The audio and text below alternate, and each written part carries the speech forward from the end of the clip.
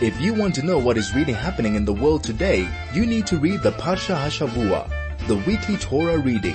Join Rabbi Mendel Lipskar for the next hour as he delves and enumerates the themes running through the weekly Torah Parsha, only on 101.9 High FM. And a wonderful Erev Shabbat. Great to be with you. Great to share some ideas. Great to talk about the Parsha. Great to talk about the special time that we live in. Great to talk about the fact that we are in the month of Kislev, as I mentioned last week, a month of miracles. And a month of miracles is not merely a term describing in some general sense what this month is all about, the fact that we celebrate all sorts of days of great events, of great miraculous moments. But in actual fact, each and every single moment of the month of Kislev is a month of miracles. It displays that which in truth a miracle is all about. What is a miracle? A miracle is not only an extraordinary event. It's not only a moment that is altogether different. It's not only an event that's altogether different. A miracle is something which displays, which reveals the presence of godliness in an otherwise situation where we don't see godliness. We live in a world of darkness. We live in a world which is covered over with a natural sense of reality. And in that natural sense of reality, godliness is hidden. And we think that the world functions and simply goes along this route, goes along this cycle of a natural order. The sun goes up, the sun goes down, day, night, year after year, this situation, that situation, and we are kind of lulled into this reality that this, in fact, is the reality of the natural order. What is a miracle? A miracle is a moment. A miracle is an event that makes us stop and wonder, no, it's not that. There is something greater. There is something deeper. The hand of God, the presence of God. It's not the natural order that runs the world. The natural order is run by God. That's what a miracle is all about. A miracle is a situation, a moment, an event that tells us there's something greater than the natural order that we normally and subjectively see and experience. And when we speak about a month of miracles, this is a month that we, with a bit of effort, are able to see the presence of godliness in each and every single situation. We are able to see the miraculous in an otherwise natural and mundane place and mundane order. How do we do this? What in fact is the great miracle of the month of Kislev? Of course, the story of Hanukkah. And as we get closer to Hanukkah, we'll talk about more and more as we experience the festival of Hanukkah, the festival of lights. What is light? Light is something which reveals that which truly exists. When you live in darkness, we have to use all sorts of other types of investigative ability to understand what we are experiencing. But when we shine a light on a situation, we see the truth of the situation. This is what light does. Darkness disguises the truth. Darkness hides the truth. Light reveals the truth. When we speak about the miracle of light is something which reveals the truth of the situation. This is the miracle of the month of Kislev. The month of Kislev is a time that there is a presence of light. And this is something that we have to search for. This is something that we have to allow to guide us during this time, to see the light, to see the truth, to see the reality as in actual fact it is, not as it appears normally within the somehow facade of the natural system, but to allow the divine light to show us the truth. And for us to see the ongoing miracle, for us to see the presence of God, for us to see the presence of godliness. We're going through a very difficult time, and we have been going through for the longest time, almost 2 years, of this what we call pandemic. We've gone through situations of confusion, of uncertainty. We don't know. And yet we search with a desire to see the truth, with a desire to understand what is happening. But it's not only a natural answer that we should be looking for. We have to look for a spiritual answer as well. We have to look with a different type of light. Yes, of course, we have to be guided by medical professionals. We have to be guided by the vaccines that are available. We have to allow ourselves to be taken down that road to make sure that we behave in a correct and healthy way. But at the same time, we must at all times recognize that there is a spiritual light that has to shine upon this dark situation so that we truly understand what in fact is taking place. God doesn't put us into a situation of confusion, of uncertainty, of darkness without purpose.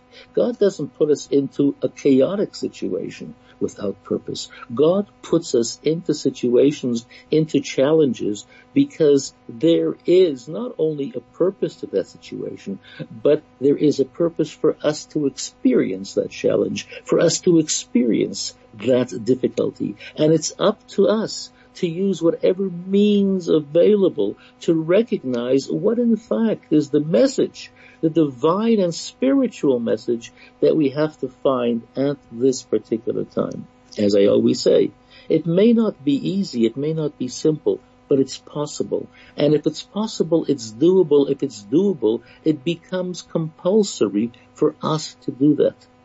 We've changed our lives dramatically, our behavior, our mode of interaction, our movement. We wear masks, social distancing. We don't go to certain places. Our behavior, and this is true throughout the world, has dramatically changed. This is why we also have to change from a spiritual point of view, which will enable us to understand and see things from a different perspective, and to allow during this month of miracles for the godly light to show us what in actual fact is taking place. What's the message that Hashem is sending us at this particular time? And it's this month, the month of Kislev, the month of miracles, that this becomes so much easier. At other times, perhaps, this divine light is not present in its full intensity and its full glory. But at this particular time of the year, in the month of Kislev, when the celebration of the Festival of Light is there, it becomes so much more available and easy to experience.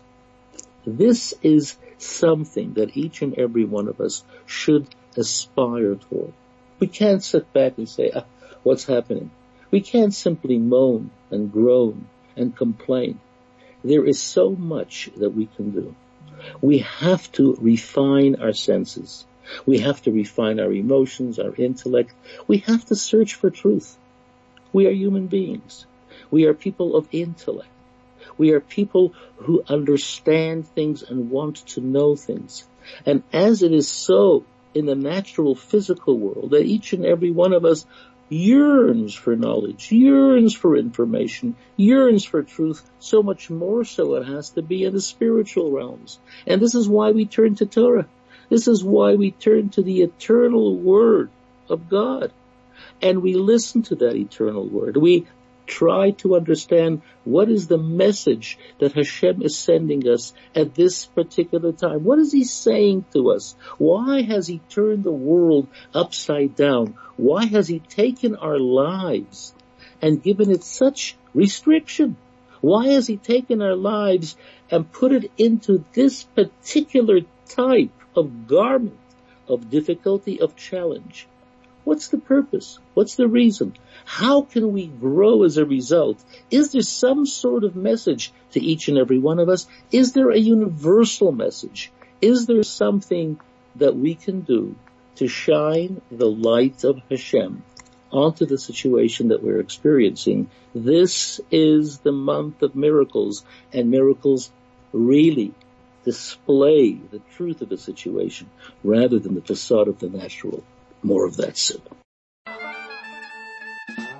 This is the Parsha Hashavua with Rabbi Mendel Lipskar, only on 101.9 Chai FM. We're talking about how to use this month of miracles and to understand how we can actually allow the light of this month to shine upon the darkness of the situation of the world in which we live, and to see the truth and not to be mesmerized by the so-called reality of the natural system. So How do we do this? As I said, we turn to Torah, and we turn to the Parsha of the week. What's the Parsha of the week? Is Vayeitzi. Vayeitzi, and he went out. Who went out? Yaakov went out. And for the next 6 weeks, we're going to live with Yaakov. And Yaakov is the third of the patriarchs, Abraham, Yitzchak, Isaac, and then comes Yaakov, the third and final of the avot of the patriarchs. And strangely enough, Abraham was a giant of a man. Isaac was a giant of a man.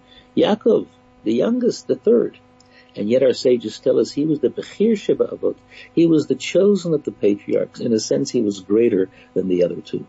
And for 6 weeks, we're going to follow his story, because his story is our story.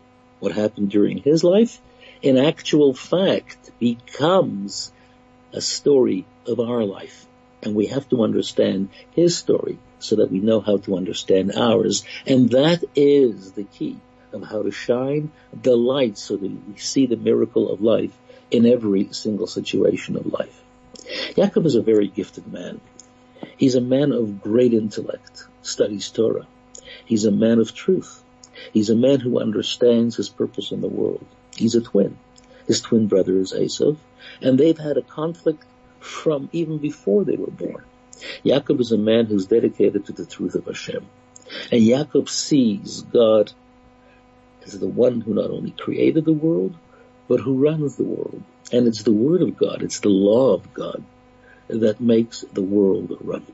But Yaakov knows that it's going to take tremendous effort to bring the word of God into the world that was created by God. Because people are impressed by the power and strength of Esav. Esav is flamboyant. Esav is powerful. Esav is handsome and strong. Esav has great armies. Esav displays incredible might through the empires that he controls. Yaakov is the symbol of the wandering Jew, a minority, small. Yes, a man of intellect, makes great contributions to every society into which he comes. But he's small and in many ways modest. He doesn't have the charisma, the power, the great strength, the flamboyancy of Esav. So Yaakov understands and knows that he has to do something in order to bring his message of godliness into the world. In actual fact, the Jewish people are called Bnei Yisrael, the children of Israel. Israel, of course, is the other name of Yaakov, because even though the patriarchs are three, Abraham, Isaac, and Jacob, we're not called the children of Abraham. We're not called the children of Isaac. We are called the children of Israel, the children of Jacob. Because Abraham had two sons, one who drifted away from the authenticity of Abraham's teaching. Yitzchak had two sons, one who drifted away. Yaakov had 12. Each one became the head of a tribe. Each one remained loyal to the teaching of Yaakov, to the teaching of Hashem. Bnei Yisrael, we are the children of Yaakov. How does the Parsha begin? Vayeitzi, and he went out. And as I've often told you, the name of a Parsha is not only the opening word or close to the opening word of the Parsha. The name of the Parsha symbolizes the essence of the Parsha. The entire Parsha carries the name because the name underscores that which the Parsha stands for. And what does the Parsha stand for? Vayeitzi, and he went out. Where did he go out from? Vayeitzi Yaakov Be'er Sheba. Yaakov leaves a place of great tranquility, of spiritual and physical tranquility. His parents' home, the home of Yitzchak and Rivka, Isaac and Rebekah. What could be greater? It's a place where the peace accord between Abraham, and Avimelech was made. It's a place where the servants of Avimelech no longer challenge the ownership of the wells that were dug by Yitzchak. This is a place of great tranquility, a place of physical and spiritual tranquility. But Vayeitzi Yaakov leaves that place. Who would want to leave a place of spiritual and material tranquility? And where does he go? Vayelech Charana. He goes into a part of the world that displays anger, materially and spiritual. A place that displays confusion, upheaval. A place that is not tranquil, neither materially nor spiritually. He goes to the house of his uncle Lavan, a society that is corrupt, a society that is dishonest, a society whose values are basically quite base. Why would Yaakov want to do that? And yet the Parsha emphasizes Vayeitzi Yaakov with Beersheba. If in fact they simply wanted to tell us that he went to Haran, the Parsha could have started by saying Vayelech Harana, and he went to Haran. Why is it necessary to tell us that he left this place? If you go somewhere, obviously you're leaving somewhere else. The Parsha, the Torah is telling us something which is very important. And Yaakov is teaching us a lesson which is very important. If you want to accomplish something great in this world, whatever it is, you have to leave your comfort zone. You have to leave a place where you feel, comfortable. You have to leave a place that, is familiar. A place that you know. A place that's easy for you to exist. And you have to go to a place where there are challenges. Now, most of us don't look for challenges. Most of us would rather sit and enjoy the comfort of the place that we're in. And this is true in almost every single area of life. We want to enjoy those areas of life that we're comfortable in and with. Yaakov tells us, by all means, if that's what you want to do, that's what you can do. But it will begin and end with your very short and simple experience of life. But if you want to create something huge, if you want to create a legacy that will last forever, if you want to create 12 sons who will become heads of tribes, if you want to create a nation, if you want to change the world, if you want to have an impact upon all of humankind, if you want to go throughout the world in every sense of the word, geographically, metaphorically speaking, and to have an impact upon the entire world, then you have to have the courage of leaving your place of comfort and actually going to face certain situations that might be uncomfortable, it might even be dangerous. And it's there, by meeting those challenges, that you will begin to see the strength that you possess. What happens along the way? What's this incredible story that Torah is telling us? He comes to a particular spot, and somehow night comes early, and he has to go to sleep. So he takes rocks to protect his head, and he goes to sleep. And his commentary points out, he was afraid of the wild animals, metaphorically speaking. It was a place of danger. But why only his head? Because he knows he's going into challenging situations. Protecting your head means, I am prepared to encounter situations of difficulty. I am prepared to meet challenges that are greater than my own comfort zone. But I have to protect my head. I have to protect my values. I have to protect that which I believe in. That cannot be exposed. That has to be protected. As we go into the world, as we meet the challenges of life, certain things have to be protected. I am prepared to encounter people. I am prepared to encounter situations. I am prepared to deal and meet with challenges. But that which I stand for, that which I believe in, the commitments that I made to Hashem at Sinai, that is immutable. That cannot be changed. That will be protected. Yaakov is telling us basic and simple rules of how to, on the one hand, yes, to have the courage of leaving a place of comfort, but at the same time, not everything is negotiable. Absolutely not. Not anything and everything can be compromised. Certain things must stand, and certain things must stand forever. And those are the absolute values that you believe in and stand for. Hashem's mitzvot, Hashem's commandments. And therefore, regardless of the situation into which you come, you will have the strength to stand and to see the miracle in all the situations. What happens over there? He has a dream. And what does he dream? He sees a ladder. And this is a very strange ladder. What's the ladder? The Torah tells us this ladder was rooted on the ground, and it reached all the way to heaven. What is Yaakov telling us? Don't dream small. Understand that you have the capacity of bringing together heaven and earth. You have the capacity, you have the power, you have the ability of joining the highest and the lowest. You have the ability of taking earth and heaven, God created both, and bringing them together. But it's a ladder, and a ladder has to be climbed. It might not be an easy journey, but it's a journey that is possible, a journey that is doable, a journey that you can do. What does he see on that ladder? He sees the angels, divine angels, coming down and going up.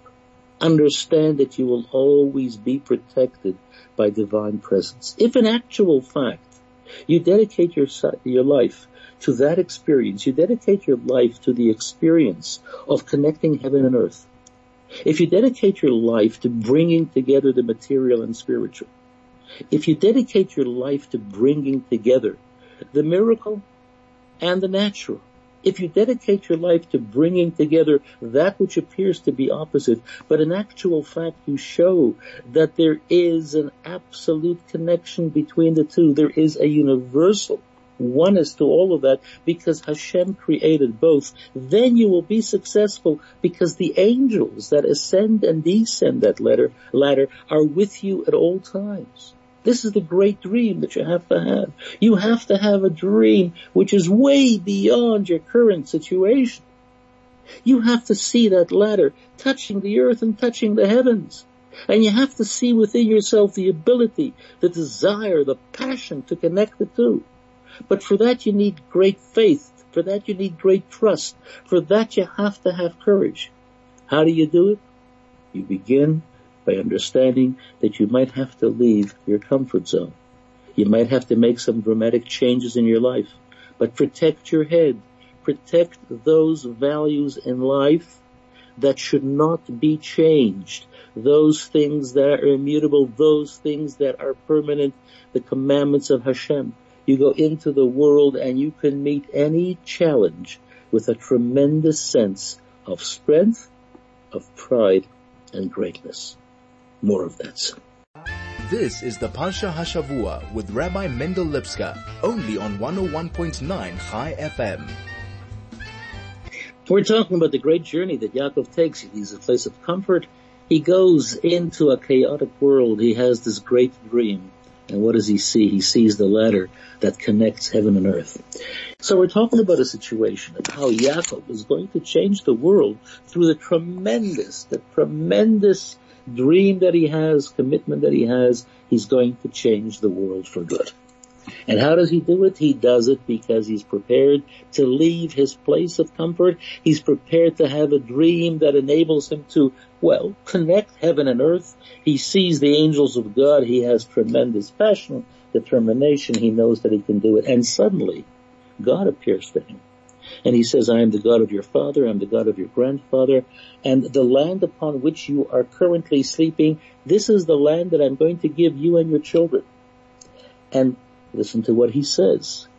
And he says, and your descendants will be as numerous as the dust of the earth.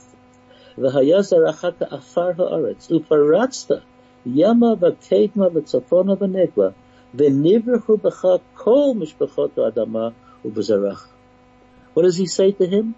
Your descendants will be as numerous as the dust of the earth, and you will spread out powerfully to the west, to the east, to the north, and to the south, and all the families on earth will be blessed through you and through your descendants. Ufaratsta. Ufaratsta is not only to spread out. They will burst throughout every single corner of the world. Take a look at our history. It's the story of Yaakov again and again and again. Yaakov tells the story. Yaakov arrives penniless at the house of his father, his uncle Lavan. Penniless. Within 20 years, a huge family, a fabulously wealthy man. And although Lavan tries to cheat him, Lavan tries to keep his family and his wealth.